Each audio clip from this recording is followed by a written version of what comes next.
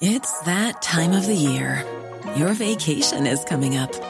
You can already hear the beach waves, feel the warm breeze, relax, and think about work. You really, really want it all to work out while you're away. Monday.com gives you and the team that peace of mind. When all work is on one platform and everyone's in sync, things just flow. Wherever you are, tap the banner to go to Monday.com.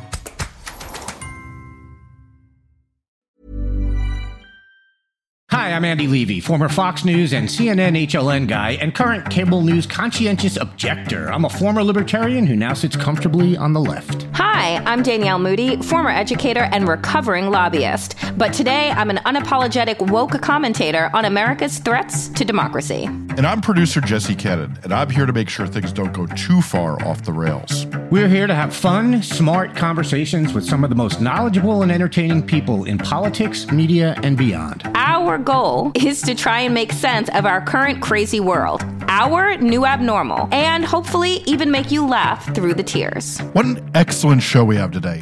CNN commentator S.E. Cupp joins us to talk about her recent article for the New York Daily News, "The Right is Broken and No One is Fixing It," about all the fuckery going on in the House Speaker race. Then psychiatrist and author Dr. Jonathan Metzl is here to talk about the connection between the rise in hate crimes in the country and the amount of misinformation made readily available via social media and certain news channels. But first, let's have some fun. All right, Danielle. So we're taping a little early for this episode. And so where we are now with the House Speaker race is Jim Jordan has lost a second vote by more votes than he lost the first vote. But there's going to be a third one, which will be held after we tape. So we don't know what's going to happen there. But I think it's safe to assume, well, yeah, I'll say that and then be wrong. I was going to say, it's safe to assume what? It's not safe to assume. It's safe to assume there will be a vote in the vote. So he's 0 for 2. He's still not up to Kevin McCarthy territory. That was 1,476 votes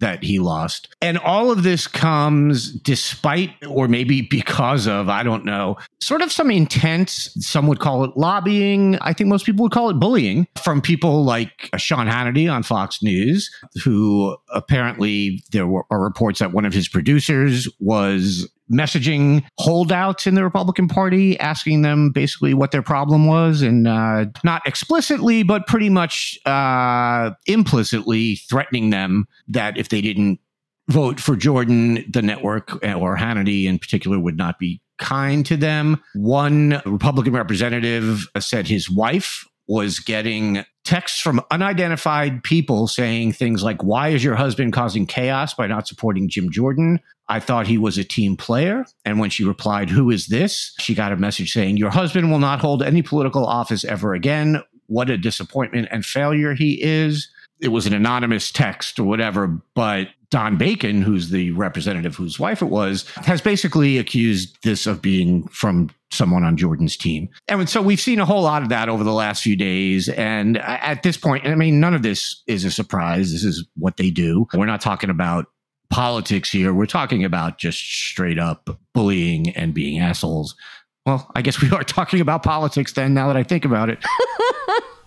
But this really is the GOP MO in the year of our Lord 2023. This just seems to be par for the course where we are with Republicans, which is that right now we have no end in sight. If they were willing to go 15 rounds for Kevin McCarthy, who knows how many rounds that they're willing to go for Jim Jordan. But when you lose more votes in the second time around than you did the first time around, things are not trending in the right direction.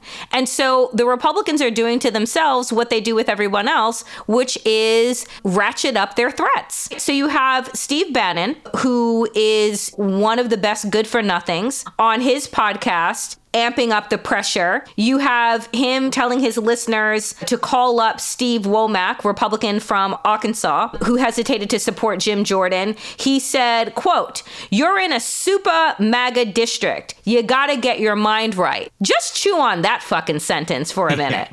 Like, get your mind right? You're super MAGA. Get your mind right. Meaning reverse the lobotomy, I would assume. But Then you have Matt Gaetz, praising Steve Bannon. I mean, just look at, this is like the sludge of the earth. That's all I will say. Matt Gaetz praising, and this is according to an article in the Washington Post, Steve Bannon's audience for deluging the Republican lawmakers with phone calls urging them to get on what Gaetz called, quote, the Jordan train, which has got to be the soulless train, not to be confused with Soul Train, because that is where we are here. I know that we've said this so many times before.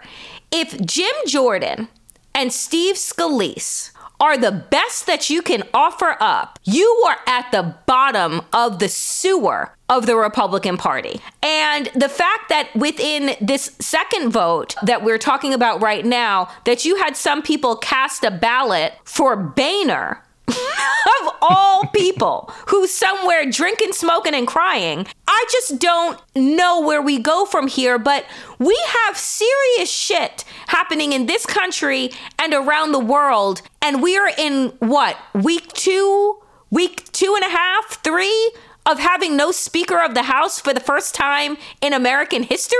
It would be laughable if we weren't living in such apocalyptic times. Yeah, which is, I feel like we say that on every episode about something or other. Yes, it's not the new abnormal, it's the new apocalyptic. Welcome. Exactly, right. But yeah, it's safe to say that Gladys Knight wasn't singing about the midnight train to Jordan. Oh, shit. Yes! Good night, everybody. Good night. Ba-dum-bum. Where was I? Where were we? Before I so rudely interrupted myself. Look, it's gotten to the point where even Republicans are saying, yeah, this didn't work. We have Byron Donalds, who is about as MAGA as it gets. Except he doesn't have the complection for the protection, well, but true. Keep going. That's true. Other than not being white as a sheet, as someone said before we went to air. He is very MAGA. But he went on Fox and said that he thinks these pressure campaigns have backfired. And when Republicans are looking around and saying, oh, we're the assholes, you know it's bad, because they very rarely realize that. And of course, it's important to note that they're not upset about being assholes. They're upset that it's not working. We should make that clear. Republicans have turned Democrats into the party of evil. Like, we're the terrible party because we want equity and we want people to feel like they are part of the American project. And they have tried to paint Democrats as incompetent and dangerous. And here they are with their 4-seat majority, and they cannot get their shit together. The only thing that they have been able to agree on is to continue backing Donald Trump, a 4-time indicted, 91 charges against him, and to keep investigating Hunter Biden. Like, those are the 2 things that this party's been doing since they got the gavel. And so I think that the only thing that Democrats need to do now, as many people were just like, I think Democrats overplayed their hand by not supporting Kevin McCarthy. And I'm like, no, they're letting it play out. Like, just, let it play out and tell the story and remind people that Nancy Pelosi also had a 4-seat majority. And I just want people to understand what she was able to get done versus where this shit show is right now. Well, for one thing, she could count. Important. Yeah, kind of an important thing when you're trying to get votes together, whether it's for a bill or whether it's for a race for speaker. And she actually came out and she told Jennifer Bendery of Huffington Post, she said they should take a lesson in mathematics and learn how to count. And it really is kind of hilarious that all these guys who want to be speaker and who want to be the leader of their party in the House can't count. And they can't get it through their heads that they don't have the votes. And, we saw this with McCarthy. And finally, on like the 1845th ballot, he got through, but he didn't have the votes. And Scalise didn't have the votes the first time. He at least had the brains or whatever to say, yeah, this ain't happening. I'm not going to embarrass myself any further. But of course, Jim Jordan has, no bottom when it comes to embarrassing himself. And look, this isn't even in the top 100 things he's done in his life. in terms of embarrassing himself. So I guess I kind of get that. Like, this is just, this is a normal work day for Jordan. Usually he's on a much worse end of self-embarrassment than this. They can't even count to get the speakership, let alone to pass legislation. And it's just, as you said, it would be hilarious, except that unfortunately it's not. But one of the reasons why they can't vote, as I'm sitting and I'm thinking, I'm like, it's because they lie so much to each other and they lie so much to themselves and they do these secret ballots and they can't get their act together because they talk out of two sides of their mouth. Right. Yep. So in one hand, Jim Jordan is doing all the calls, pressure campaign. Yeah, I got your back, buddy, got your back. And then he goes on the floor like a fool because he's been lied to because that's what they do. So I'm like, at the end of the day, I continue to ask this question. What do the Republicans want? Other than chaos, which they have got, and unfortunately we are all a part of and a subject to, what is it that you could say right now that the Republican Party wants? Basically, at least, I think I've said this before, just judging from the presidential debates, they want to invade Mexico and eliminate trans people. Beyond that, I'm not really sure, but those are definitely two items high on the agenda for Republicans. Oddly, neither of those is, making life better for Americans, which you would like to think should be high on a list for politicians, but, we know better than that. Look, we're at the point where, there's talk now of interim speaker Patrick McHenry about passing some sort of, measures to give him more power and just extend his interim speakership and basically just go without a true speaker. And, I think we talked about this last time. Like, this is sort of, when you say, what do they want? We were talking about this last time, and it was someone else who had made this point. I'm now blanking on who it was, but we were talking about it in the sense of, I think it was another Republican who said, these guys don't want to be in power. Like, they want to sit in the back and heckle and throw their little bombs and then run back to their district and complain about the deep state and how much they would have accomplished except for the swamp and the Democrats and the rhinos, because that's what works for them. That's what gets them elected over and over again. The people who vote for these guys don't seem to care that they never get shit done. Well, because their attitude is always that government is failing them anyway. Right? So let's just muck up the process even more. They don't care what comes out of it because government has never worked for me is always the quote that comes out of these people's mouths. But you're absolutely right, which is that they want sound bites for Fox. They want to be on Bannon's podcast. They want to be able to sell their survival food and their t-shirts and whatever other infomercial junk. That's what they want. And so their attitude is more suitable for the minority so that they can bitch and complain. But then once people are like, oh yeah, Republicans seem to be sensible, let's give them the House, they don't do anything. Because they're paralyzed by the fact that it is the Freedom Caucus, Jim Jordan's magic idea, the Freedom Caucus that is running the show. And you can't have people that want to dismantle government lead government. And that is where we are. So meanwhile, as all this House stuff plays out, we do have sort of a presidential race going on the Republican side. It's not much of one. And it's, as various people have called it, it's a sham. And we all know Donald Trump is going to be the nominee.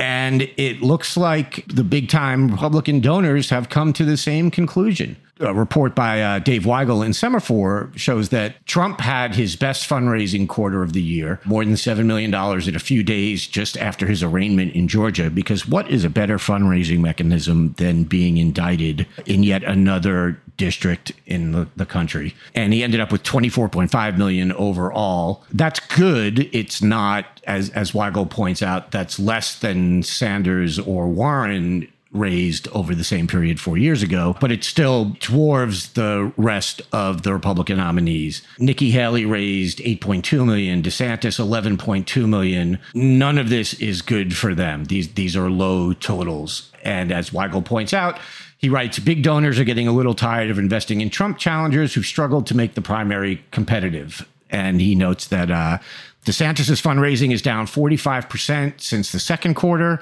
Tim Scott's is down 20%. Mike Pence is basically broke.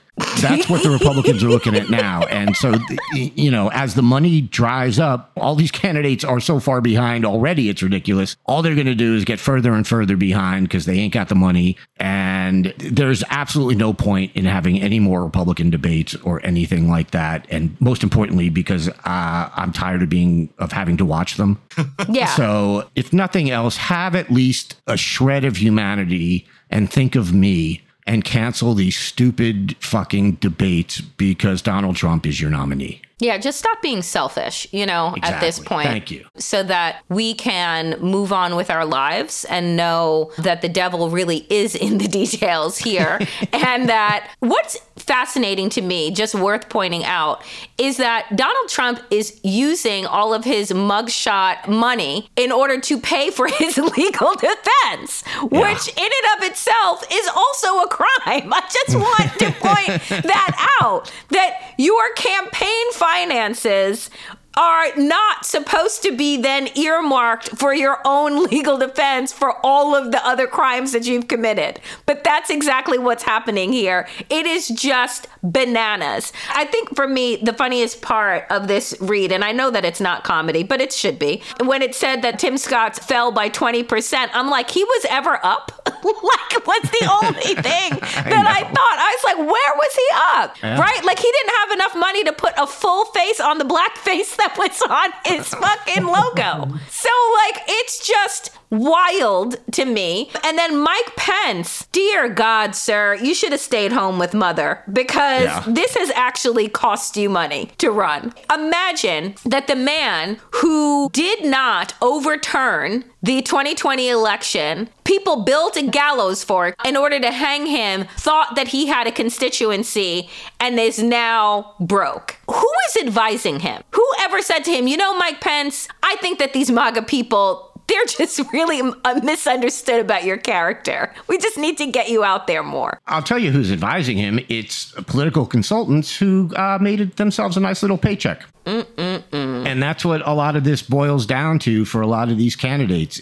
They're not really running for president. Not so much Mike Pence. As you said, I don't know what the hell he was thinking. But I think a lot of these guys are running to boost their national profile so they get more hits on Fox News and more hits on Newsmax. And like you said, maybe get invited on Steve Bannon's godforsaken podcast. So people are making money off of this, and that's the American way, and that's how we do it. And then there's the funny, at least to me, this is hysterical, is that since RFK Jr. switched from Democrat to independent, a new poll shows him, this is an NPR PBS NewsHour Marist National poll, shows him with 16% of the vote. And that's against Trump and Biden, which basically makes him unbelievably more popular than any of the people running on the Republican ballot, except for Trump. But more importantly, he is, and I don't know why anyone is surprised by this, but apparently there's some people who are, he is taking away, according to these polls, over twice as many votes from Trump as he is from Biden. And him being in a three-way race gives Biden an actually very comfortable lead with him on the ballot. I think everyone who was a Democrat was saying this when when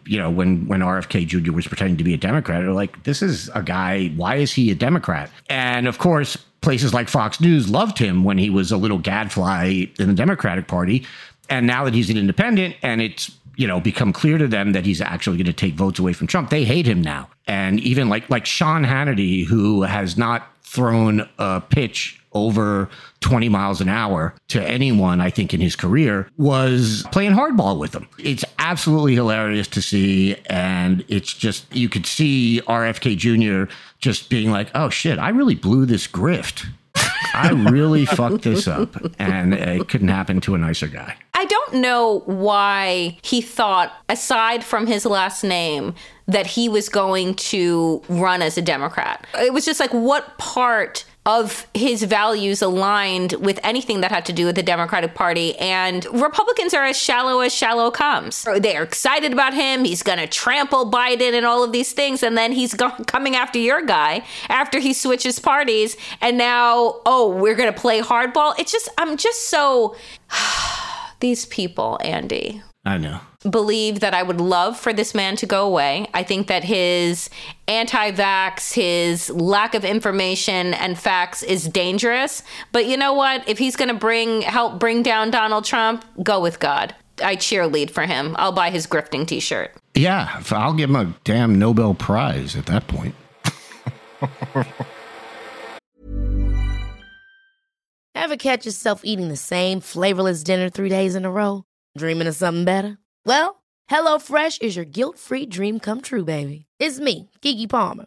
Let's wake up those taste buds with hot, juicy pecan-crusted chicken or garlic butter shrimp scampi. Hello Fresh. Stop dreaming of all the delicious possibilities and dig in at HelloFresh.com. Let's get this dinner party started. One size fits all seems like a good idea for clothes until you try them on. Same goes for healthcare. That's why United Healthcare offers flexible, budget-friendly coverage for medical, vision, dental, and more. Learn more at uh1.com.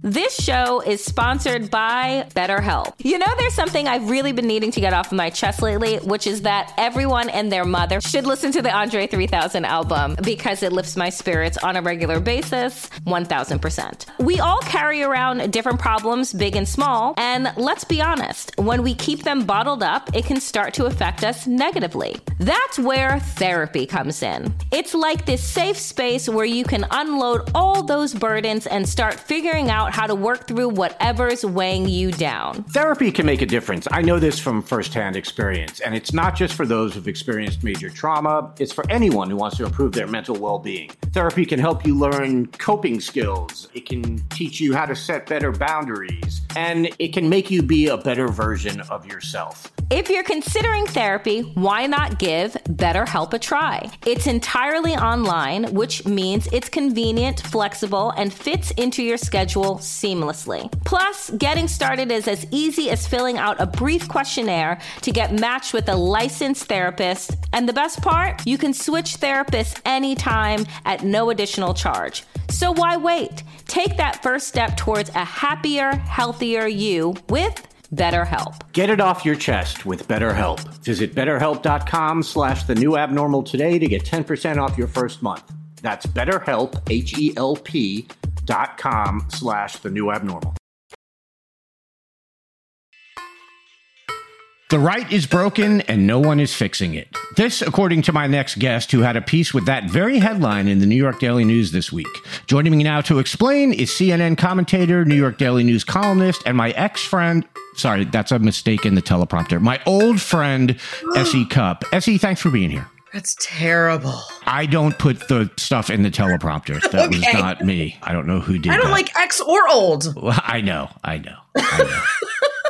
But one is true. Okay. So before we get to what you wrote, I want to talk about some news that happened shortly before we started talking. Former Donald Trump attorney Sidney Powell has pleaded guilty in the Georgia election subversion case. This happens a day before her trial is set to begin. Remember, her case was severed from Trump's because she wanted a speedy trial. So, Essie, I'm going to go out on a limb and say that this news doesn't invalidate your "the right is broken" thesis. No, I mean, throw it on the pile. Right? Yeah. I mean, the column really looks at Congress, but there's so much more to the right, including right-wing media and obviously all of MAGA and Trump's literal bonfire of the vanities. But I think while we expected some of the severed defendants to make these kind of plea deals, I am still really surprised. I mean, for her to take a deal, which still sends her to prison, must mean a few things. A, she's got some stuff that she can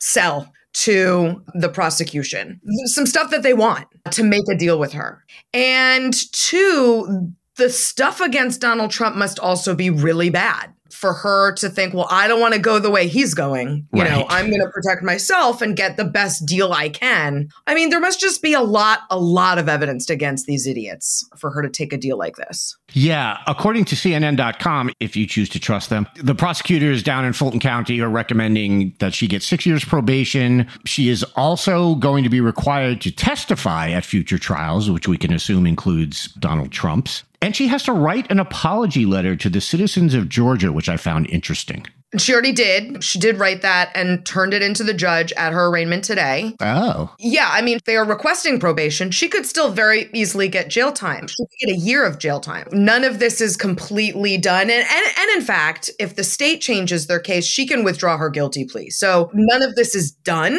You know, my initial thought was, wow, this is bad. It's bad for Trump.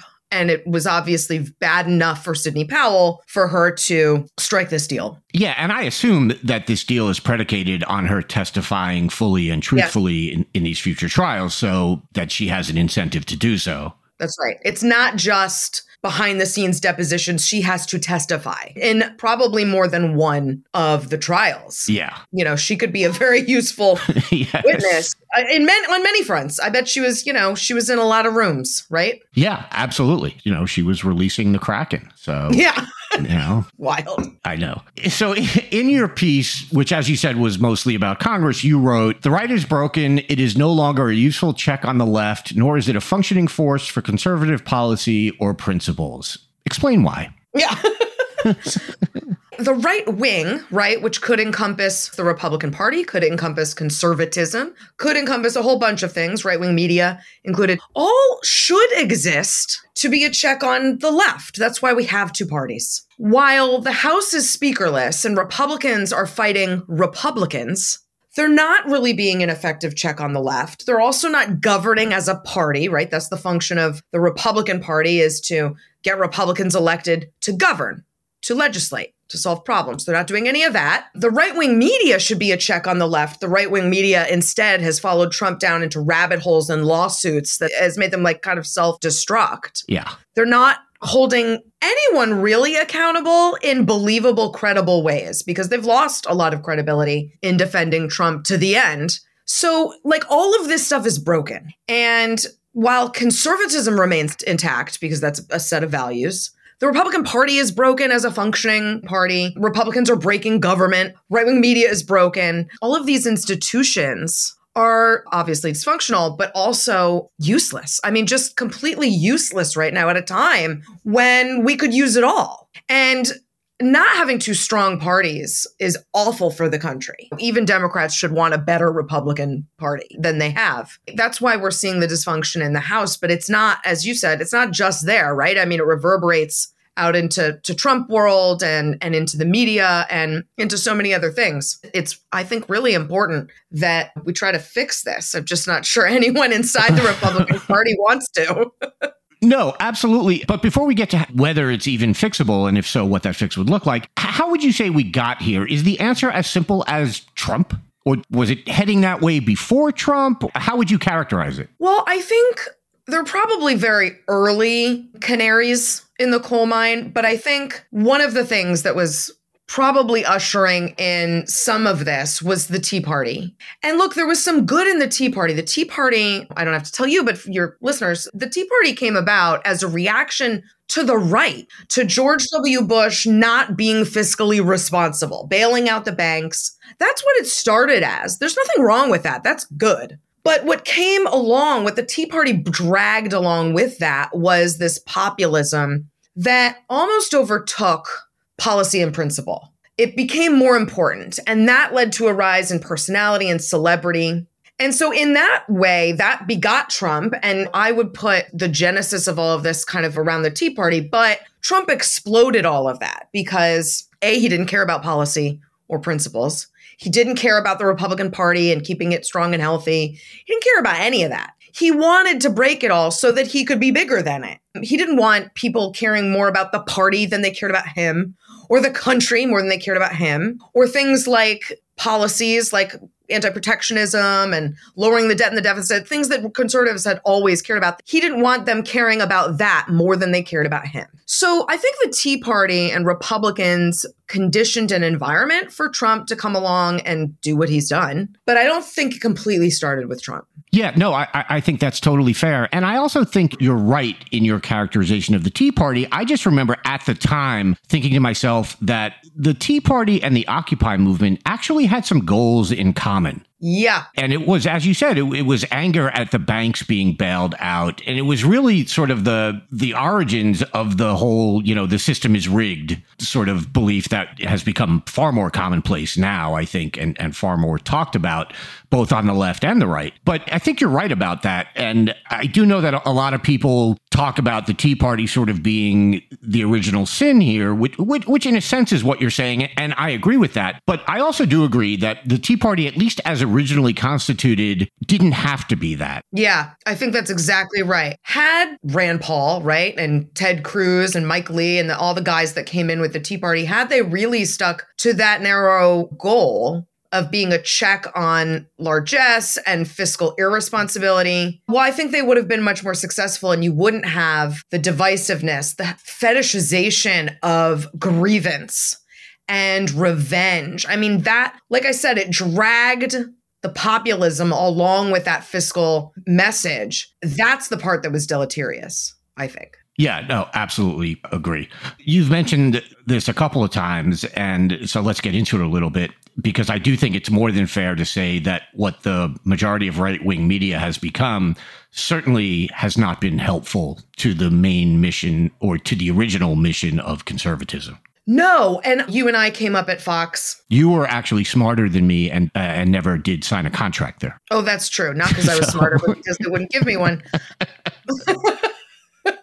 Roger Ailes didn't like that I was an atheist. That's what I heard. Oh, interesting. They were happy to use me every 5 fucking minutes for free. But listen, I was coming up and, you do what you got to do. And that was a time where we had really smart intellectual thinkers on Fox. We also had idiots, but we had, you might not like these people, but they were smart. They were thinkers. Jonah Goldberg, Stephen Hayes, Fred Barnes, Bill Kristol, whatever you think of their politics or their neoconism, that's fine. They were thinkers, and they were interested in policy, and they were interested in conservatism. And they're all gone, obviously. Right. And what you're left with are the entertainers who don't really care about conservatism, who don't really care about policy anymore, because Trump didn't, and so they don't. The biggest example of that transformation, I think, was Tucker, because Tucker's very smart. Tucker did it at a time care about conservatism and policy, and just completely jettisoned that for the grievance politics and the conspiracy theories. And once Fox decided that was all fine, we're going to ride that. We'll take it. And we'll pretend that we've got some wall between the news division and the entertainers. We'll pretend that Brett Baer's keeping us safe over here while Tucker's, taking us off a cliff. Once they allowed that to happen, all the credibility was gone. Then they just became infotainment. And listen, they're successful at that. But to be a mouthpiece and a platform for conservatism, well, they haven't been that in many, many years. Right. I absolutely agree with you. As you said, I would have many, many disagreements with someone like Stephen Hayes or Charles Krauthammer back in the day. Yeah.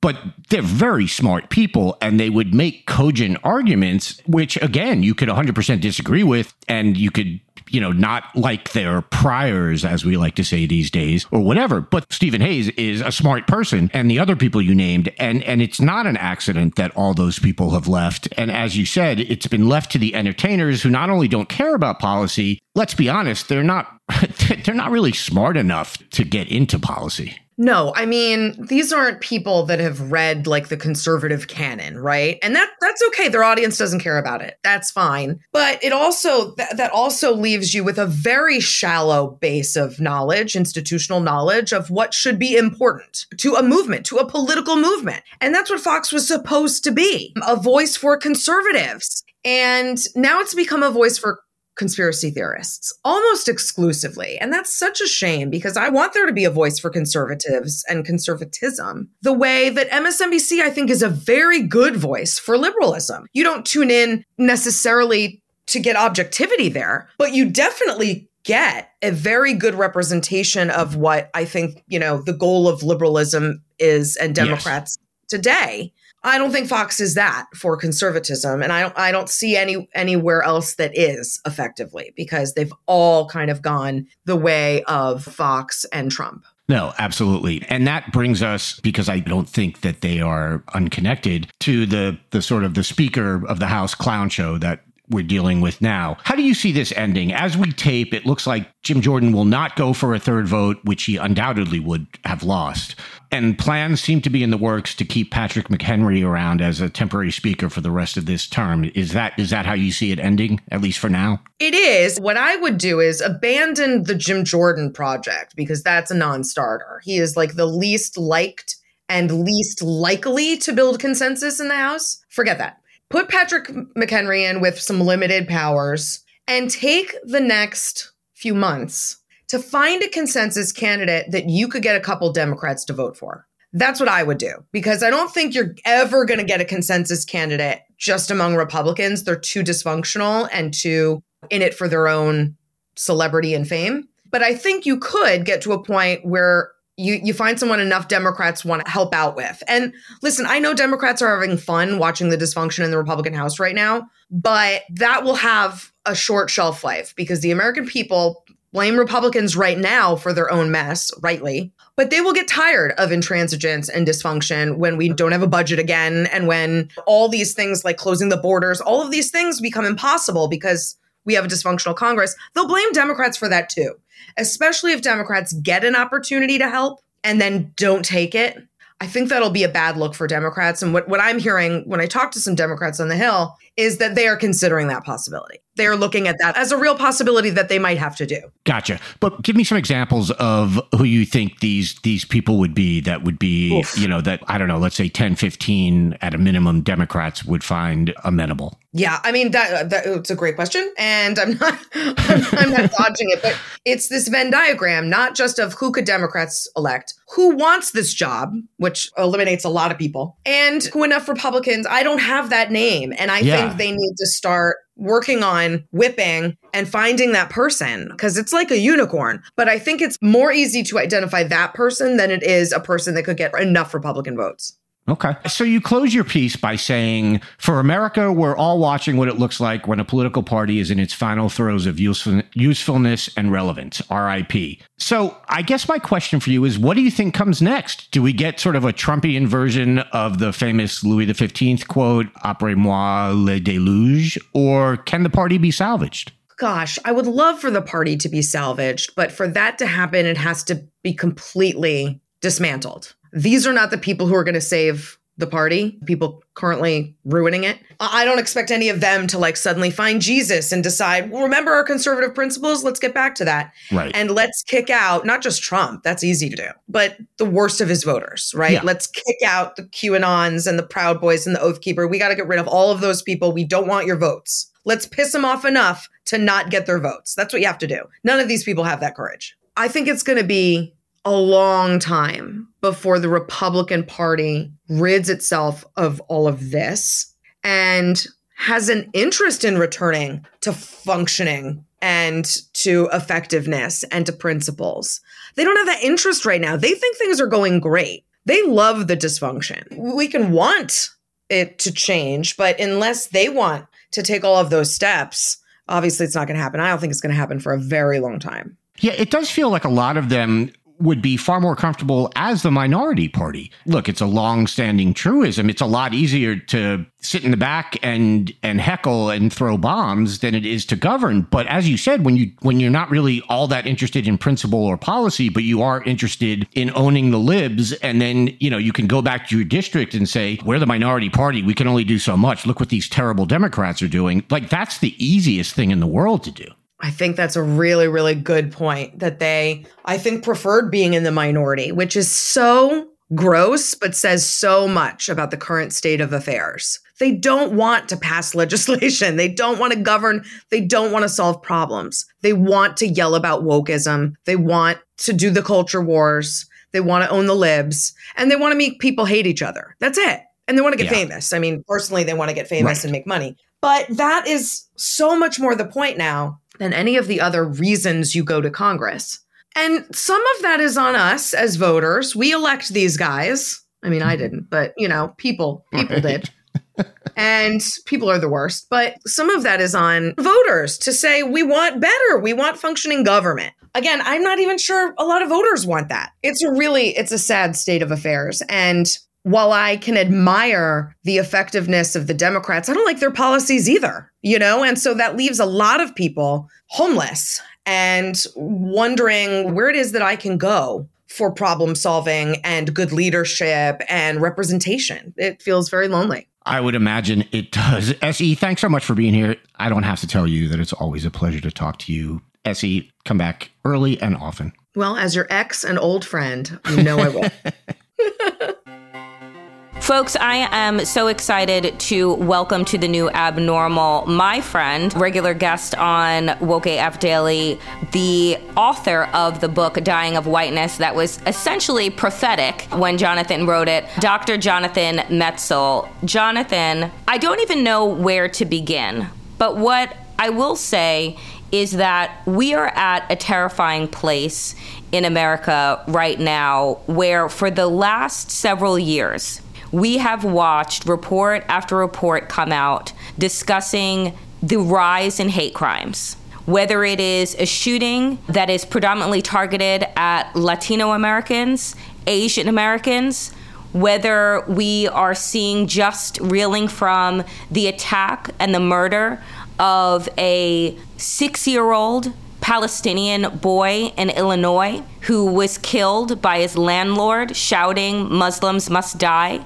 Whether it was during the height of COVID and we saw attacks on subway stations in New York City and places around this country, we're at a fever pitch, it feels like. And I want to get your thoughts on the psychology behind the rise in hate and how it's connected to the rhetoric and the misinformation that we are hearing on a regular basis. Well, thank you so much for having me. And I think it's important to note, first of all, that just to state the obvious, we are living in a moment where there is a lot of terror and there is a lot of actual violence, and the sense that the usual mechanisms that keep the peace or keep order are failing many people right now. It just feels like there's no one in control, which I think is a terrifying feeling, in our individual lives. But just think in a more geopolitical sense, we've got nations invading other nations and,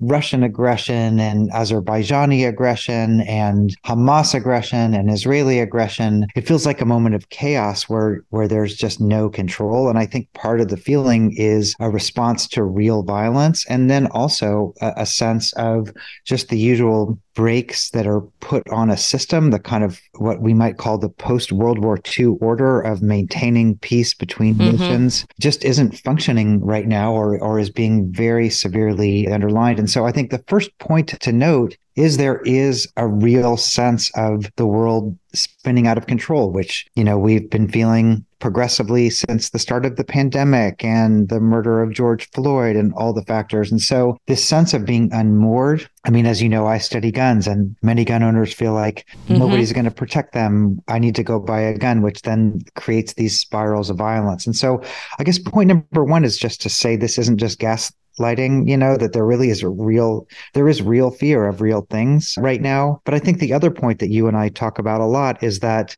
it's not just about actual violence, that the technologies that set us against each other, that the minute anything happens, it becomes a polarizing crisis, that there's disinformation and misinformation and leading to this sense of tribalization, that it's us against them and dehumanizing the other side. It's just creating a kind of siege mentality psychologically, which also creates its own psychological effects. And so we've never needed the kinds of structures and breaks on our system more than we do now. And unfortunately, these are the moments where they feel like they're failing the most. I want to talk about what you just touched on in terms of the algorithms that are actually feeding into this kind of non-break hate cycle that we find ourselves in.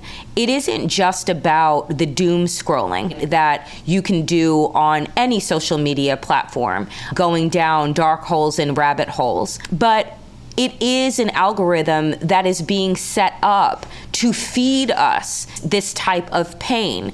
And initially, when we think back to whatever the good old days were, whenever that was, at the advent of social media, It was about connecting with friends and family and, being able to be a part of each other's lives and see each other's lives. And now on top, aside from the capitalistic greed, nonstop advertising to you in your sleep, there also is this feeding frenzy that has happened that we saw during the 2016 elections with the misinformation campaign coming out of Russia and trolls. But talk to us about when you don't have breaks, when everything that you're seeing on your platform is one negative, disheartening post after another. What does that do to our psychosis and our ability to pull ourselves out? Whether or not people are adherents to cognitive behavioral psychology and psychiatry. When I was doing my psychiatric training, we learned that a trigger for depression is what's called catastrophizing. In other words, you have a real stressor very often, and you generalize from that to the world is falling apart. It leads to much broader associations about I'm a bad person, or everybody's out to get me, or other people against me are evil, and there are more people out to get me. And so the purpose of cognitive behavioral therapy was to say, wait, let's step back a minute and see what, let's put this in context and see if we can arrest this cascade before it leads to a generalization, which leads to despair, depression, etc. And I just keep thinking about that training because social media works the exact opposite. It's a catastrophizing technology that rewards, this one thing happened and therefore everything is falling apart and everybody hates you and your enemies are unhuman. It's exactly the opposite. In a way, we've got a technology that takes the one instance, which often is a horrible instance, and then it cascades. It rewards that cascading. I think about that because the kind of techniques that we would use in cognitive behavioral therapy about let's stop and see what the evidence is. There's no algorithm for that in a way. So Twitter rewards negative affect. If you send a tweet that is, maybe there are people on the other side I can speak to, or maybe we could talk face to face off of social media, you'll get no retweets. It's not monetized. Yep. And so we've got this entire financial system that monetizes conflict. It monetizes hate. It monetizes the inability not only to solve problems in a humane way, but also to negotiate in a particular way. And so there is real pain. There is real murder. There is real despair right now. I'm not trying to minimize that, but I would say that the ways that we're being fed that and processing it, it's depressivizing. It's creating psychosis and despair because it leads to exactly the kinds of crises that you would think in another planet mental health would be aimed to disrupt, which is this sense of catastrophe and no other alternative than violence or despair. I want to talk about the politics of this as well as how technology and the algorithms are feeding into this. When we have one political party, the Republican Party, that has become very much a white supremacist cult, where there is a feeding frenzy that happens inside of the Republican Party where we're no longer political opponents. You're evil, right? You're non-human. You are an enemy of the state. The escalation in violent rhetoric, we see it echoed not only in representatives in Congress, we see it repeated with the candidates for president on the Republican side, and then we see this echo chamber in Fox. I can't help, as we are learning more about the murder of the 6-year-old in Illinois, that the landlord was sitting in front of conservative media all the time. And so talk to us again about how the political norms that we had, where we could go back to that time of, yes, we have differences, but you are not my enemy. We need to come to the table for compromise because that's how democracy was set up. But now it is an us versus them mentality. Well, first, let me just say that the murder of this child in Illinois is unspeakable in so many ways. And reports of, what happened in Israel, there are children being murdered, and it's not like an either or thing. Children are being murdered, and it's just unimaginable in our lifetimes that this kind of violence is happening right now in Israel, in Gaza, in the United States. It just, again, it's kind of like this question of what are the breaks that we can put on this. For me, beside reason and dialogue, I mean, we have this initiative here called at Vanderbilt called I'm the head of it, so it's not a plug. It is maybe a plug, but it's called the Institute for Open Dialogue. And the issue is, what kind of dialogue is there between people who are willing to speak across political divides? And it's a really hard job right now because there's no market for it in a way. In so many places in our society, because of social media, because of politics, because of real things that are happening on the ground, we're creating a fake one here at Vanderbilt in terms of like forums between people who are diametrically opposed, and what kind of skills can we have from talking across the divide. And it's very easy for everybody to get up. I mean, we had one the other night, which was a Jewish columnist and a Palestinian academic. And everybody gets up and says, well, the key thing is we need to get off of social media because we can't solve our problems that social media. Everybody says that. And I think, well, that sounds great, but like, how are we going to get off social media when we've already like used social media to like shut down every other mode of conversation in a way? And so in a way, it's like, how can we create algorithms that reward collaboration and centrism in a way? I mean, I do feel like just centrism feels like such a hopeless cause right now. But I remember in grad school reading that the biggest threat to democracy isn't extremism, it's when centrism falls apart. In other words, avenues for people in the middle to come together and create common structures. And that's true in the most dire moments of American history, certainly, that in the 1960s, for example, people were able to come together to pass the Voting Rights Act and the Gun Control Act of 1968 and other factors. In a way, it takes people willing to cross the aisle in a way. Even right now, as you and I are speaking, the Republicans, for example, have an ability to not elect Jim Jordan, to work with Democrats to create a centrist alliance in Congress. It's not like we don't have that possibility. It's just that it's kind of like, what's the reward structure for that in a way?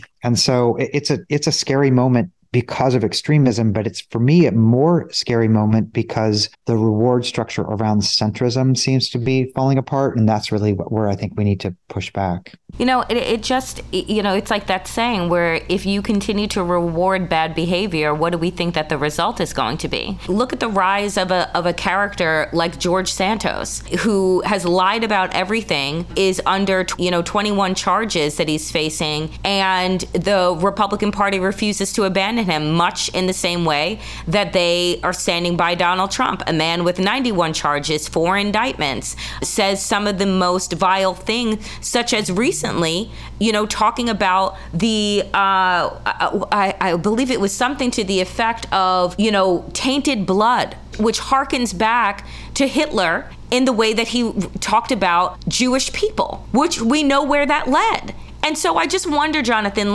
is there a moment where the people get to a breaking point where they recognize that those that they put in charge do not share just decent humanity, shared humanity, empathy, and compassion, and that there's a break there? I don't see where the actual breaks are to stop the hate cycle. And I wonder, in your view, shake your crystal ball for me, but where do you see this going without direct intervention from political leaders? Well, we've seen in Poland over the past week that people can come together to push back on the worst elements of governance, but it takes a powerful, strong, unified coalition. I always think about Jason Stanley's book about how fascism works, and what Stanley argues is one of the key factors that leads to the rise of fascism, among other factors, is a fractured opposition that is divided and not unified. We saw the opposite in Poland, but I would say that COVID and the murder of George Floyd, and now what's happening in the United States, is what sociologists call a polarizing crisis, that people all of a sudden are on one side of this or the other. And even some of the interviews I've had with historical allies over the past 2 weeks here, it feels like it's a moment of rupture that has fractured the opposition to the forces you're talking about. And so I think the challenge, it's not going to be, I don't think, hopefully by the time this airs, Jim Jordan won't be the Speaker of the House. I think there are bad actors here, but I would also say that the work for the opposition is, how can you work across divides at a time like this where it feels like we're on opposite sides of things, and work back toward the kind of coalition coalition that I think liberal politics needs. And I say that because I've even said, working on all sides of this, as you know, I've worked in the Middle East a lot, and there are alliances between the Israeli left and Palestinian left. There's a strong anti-occupation movement in Israel. And similarly, in the United States, we've got histories of strong coalitions of people recognizing their differences and working on the same page. But if we allow this kind of polarization, which is fueled by events, but it's also fueled by messaging, by social media, if we allow that to fracture the coalitions that we've spent many years working on, including, as you and I have talked about, historic Black Jewish coalitions, among others, we're all going to be on the opposite side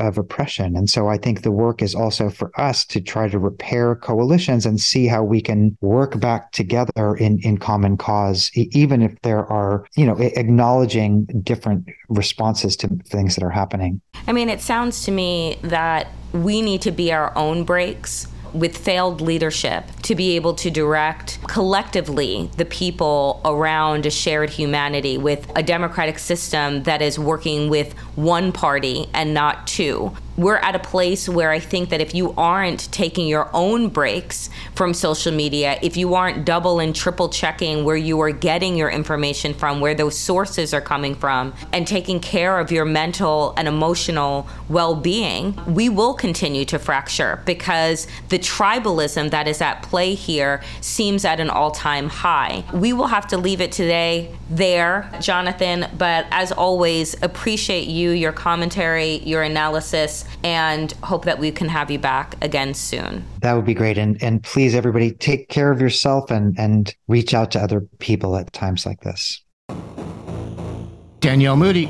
Andy Levy. Danielle, close us out. Give us a quality fuck that guy. I don't have quality, but I do definitely have a fuck that guy. And this is an oldie but a goodie because he'll never, ever, ever, ever go away. And that is Kevin McCarthy. God, I just realized, Andy, I can no longer call him the Fisher-Price speaker. Nope. That was really good.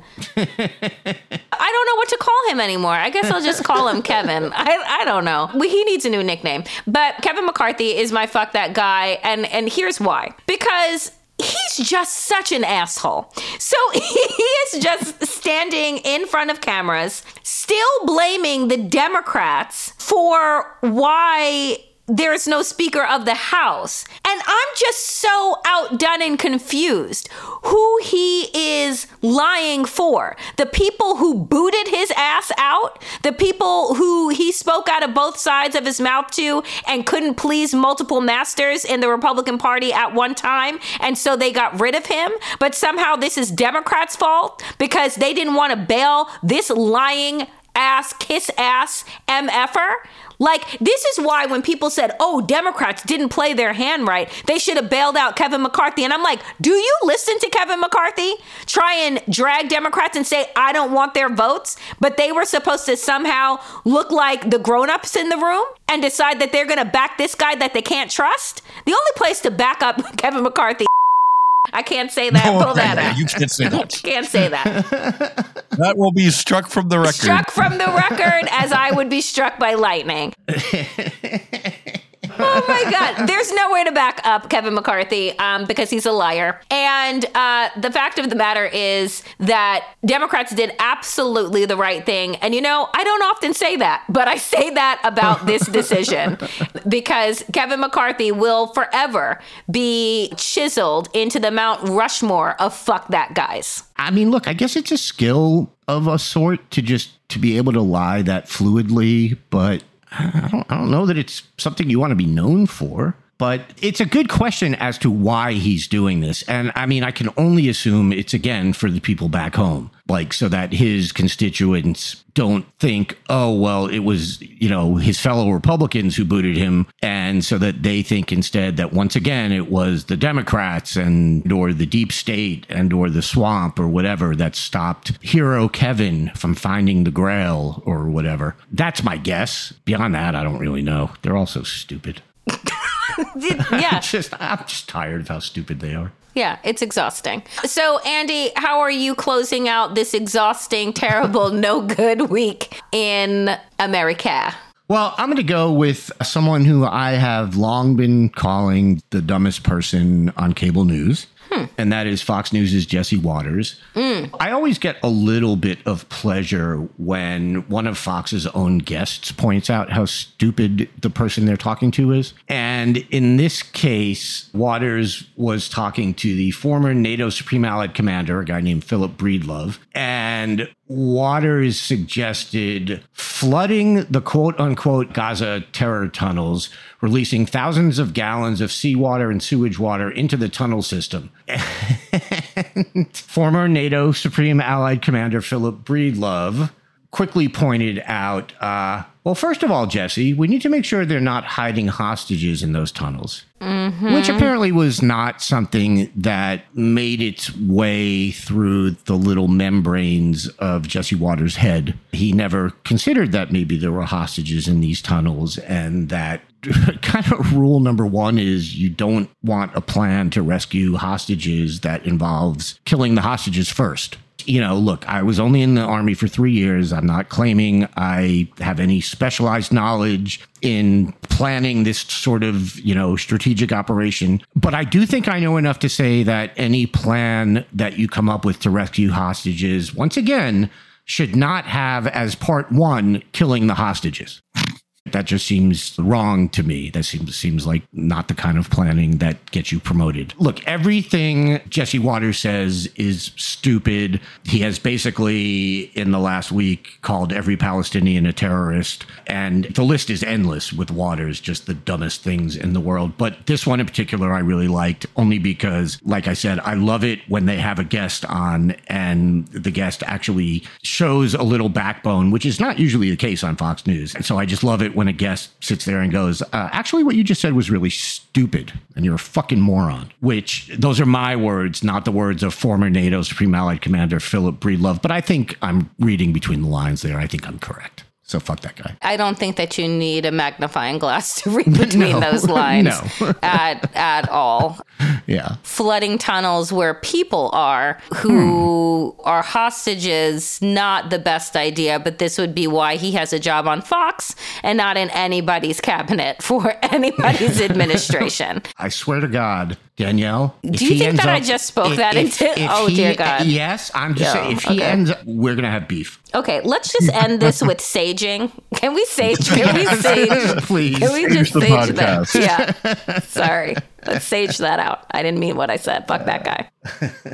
Hope you enjoy checking out this episode of The New Abnormal. We're back every Tuesday, Friday, and Sunday. If you enjoyed it, please share it with a friend and keep the conversation going. This podcast is a Daily Beast production with production by Jesse Cannon and Seamus Calder.